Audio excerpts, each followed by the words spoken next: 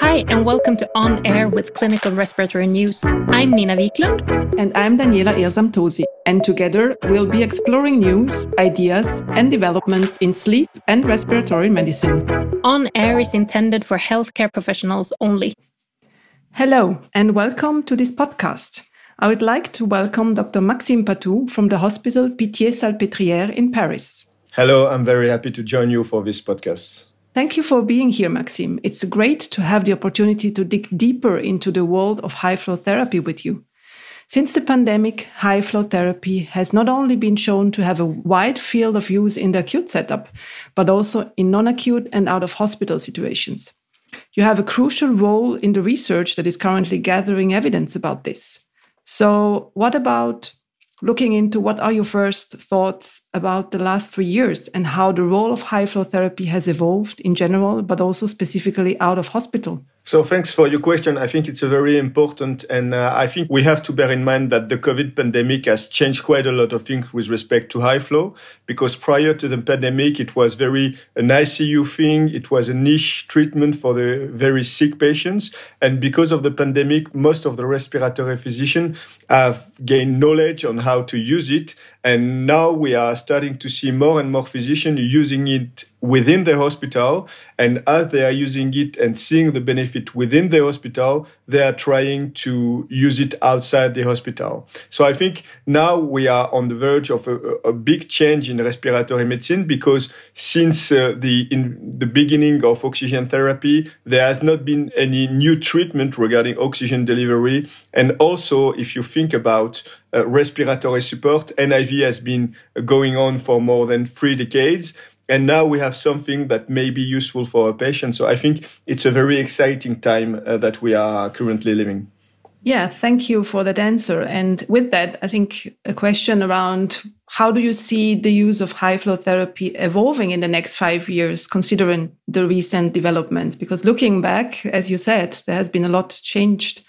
But how does it look like for the next couple of years? Yeah, I think that now we have more and more trial, and we are conducting a trial also in France to assess the benefit of high-flow therapy. But if you look at clinicaltrial.gov, you can see that there is more and more large clinical trials that are currently running. And I think that over the next 5 years, we will have more and more evidence to see what are the benefits of high-flow in the home settings. And we will also have a better understanding on which patient we should give this therapy.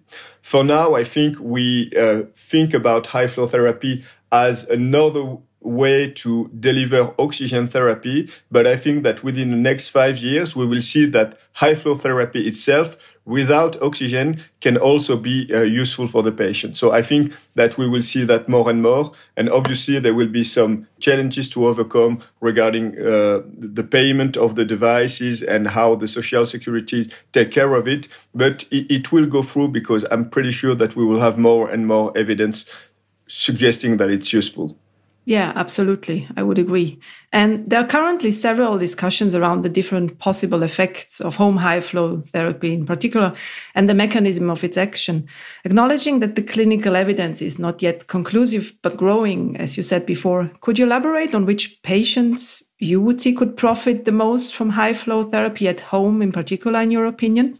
Yeah, it's a very important point, because obviously it's not a therapy for all the patients. My guess would be that home high-flow therapy will be more beneficial on patients with severe disease, because it's always a little bit cumbersome to wear a device overnight to get some benefits. So I think that for patients with moderate disease, it's probably a little bit too soon, and it's not something that patients would like to use on a regular basis. But for advanced COPD patients, I think it would be very useful, especially for those who have a problem with secretion management, who are producing lots of phlegm, because the high flow therapy helps to get rid of the phlegms. And I think that would be something that help this group of patients.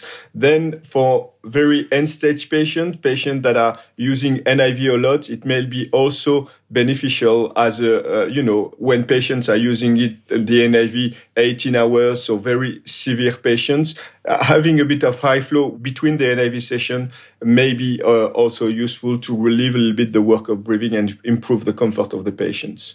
And I think if we go outside of COPD patients, I think patients with severe lung disease, with interstitial lung disease may also benefit from that, because they may have a benefit also on breathlessness and a better oxygenation also.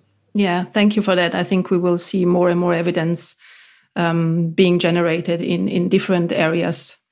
So specifically on COPD, what's your experience of home high flow therapy for COPD in terms of symptoms and exacerbations in particular? Yeah, so for COPD patients, it's clearly the main population that we think that high flow therapy will be useful. So regarding the symptoms, it has been shown, and we see that for all the patients, that most of the patients find it very comfortable to breathe with the high flow therapy because it reduces the work of breathing. So that is something that is beneficial for them. Usually they complain that they have also less problem with secretions, and they are able to sleep well with the therapy on. And then regarding exacerbation, we tried that on some of our patients that were frequent flyers, and we saw that pre and post high flow therapy initiation, they had less frequent exacerbations. So obviously we have to be cautious because it's pre and post and it's not randomized controlled trial. But I think in quite lots of patients, we see a benefit. And in most of the cases, the patients are tolerating the device quite well. So it's not a huge challenge to give it a try and to see if the patient copes with it in the home settings. And if it helps, then the patient can carry on. And if it doesn't feel any benefits, then obviously it's something that is easy to stop. It's less cumbersome than NIV because NIV is more challenging. You have lots of settings, whereas for high flow, it's quite easy to set up. Yeah, absolutely. I agree. And are there other circumstances where you would consider home high flow therapy as a treatment option? You briefly mentioned ILD, for example, but would you foresee other areas? Yeah, so if we go outside the COPD field, I think patients with bronchoectatic lung disease may also benefit from this therapy because they share some clinical feature similar to COPD patients. They have lots of secretions problem and they have frequent exacerbation too. So I think for this population that may be useful, and maybe for CF patients that are not responding to the new therapy, that may be also useful. Then if we look at patients with interstitial lung disease, I think that these patients, obviously, they have drugs that are coming to the market and that are very useful. But for end-stage patients, we don't have a lot of treatment for the management of breathlessness and for them to be able to go home. So I think it will be a nice option for them. Yeah, absolutely. So people often question how home high flow therapy compares to home non-invasive ventilation. What are your considerations when it comes to choosing the right treatment? It's a good question. And I think we have to be a little bit careful when we think about the comparison of the two devices, because, in a way, nobody would compare oxygen to non-invasive ventilation. And I think nobody would compare nebulization to non-invasive ventilation.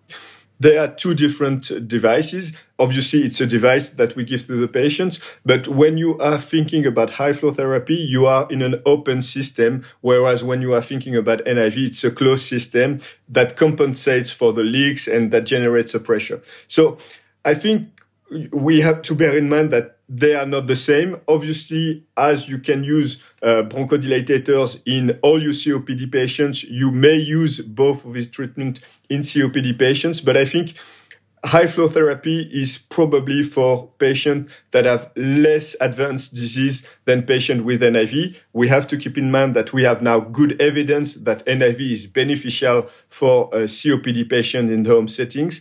So for patients that are highly hypercapnic, I think NIV should remain the first-line therapy, although there is some data from Japan suggesting that high flow is also a good alternative, but we need to have evidence supporting that. So I would rather have patients that are highly hypercapnic, maybe not so with so many exacerbations. I would rather put them on non-invasive ventilation, whereas patients that are not hypercapnic, that have lots of exacerbation, I would go for high flow therapy as a first-line therapy. Mm-hmm. Interesting. Looking to the future, with all the discussions around value-based healthcare at the back of our minds, as well as the huge constraints on healthcare system, what do you foresee as the value and benefits of high flow therapy use outside of hospital in the long term? I think it's a very important point that you are raising, because obviously we have to be mindful of the way that we spend the money currently. So I think that if we reduce the exacerbation rate, the benefit of high flow therapy will be the fact that we use less hospital resources, and that should be quite beneficial. So I think that it will reduce exacerbation, and it will therefore decrease the burden on the hospital system. Then we also have to keep in mind that high flow therapy may also be used within the hospital, and in the hospital it may also prevent some patients from going to the intensive care. So that may be some additional saving regarding the medico-economic balance of this therapy. Yes, and there will certainly be more to come in that area when the evidence generation will be more clear. Exactly. And that is something that we have included in our trial. So obviously the primary aim of our trial is to show that we have a benefit, but we have also planned a medical and economic analysis to support the fact that it's helping to save some money from the healthcare system. Yeah, thank you for that. In other areas like the PAP therapy or home non-invasive ventilation, the use of remote monitoring has rapidly increased in the last couple of years. Where do you see the value of remote monitoring in home high-flow therapy? Yeah, I think that we are lucky in the field of respiratory medicine because we are used to do some telemonitoring of our patients and to monitor that. So I think that it will be quite useful to also have some remote monitoring with the use of high-flow therapy. And if you just look at the compliance or the adherence of the usage of the patient of the high-flow therapy, probably if the patient is using the therapy more during the daytime, that means that probably he's having an acute exacerbation, and that maybe we should trigger an intervention. But we need to have obviously a little bit more evidence for supporting what I'm saying. But I think that if we have also a little bit more data on the way that the patient is breathing using the high flow therapy, that may be something that is quite useful. If we can calculate the respiratory rate or other metrics, that would be something that would be very useful and something that we don't have on patient on oxygen therapy. So that would be something very meaningful for this group of patients. Yes. Thank you very much, Maxime. I think we are already at the end of this podcast. So thank you so much for these insights. We'll certainly hear more about high flow therapy in different setups in the coming years. And soon we will be hosting another podcast with Maxime on his insights into the French clinical trial HIFE, a very important trial to increase the evidence in this field. So thank you again, Maxime. Thank you. You've been listening to On Air with Clinical Respiratory News. For new episode alerts and clinical updates, subscribe to our newsletter.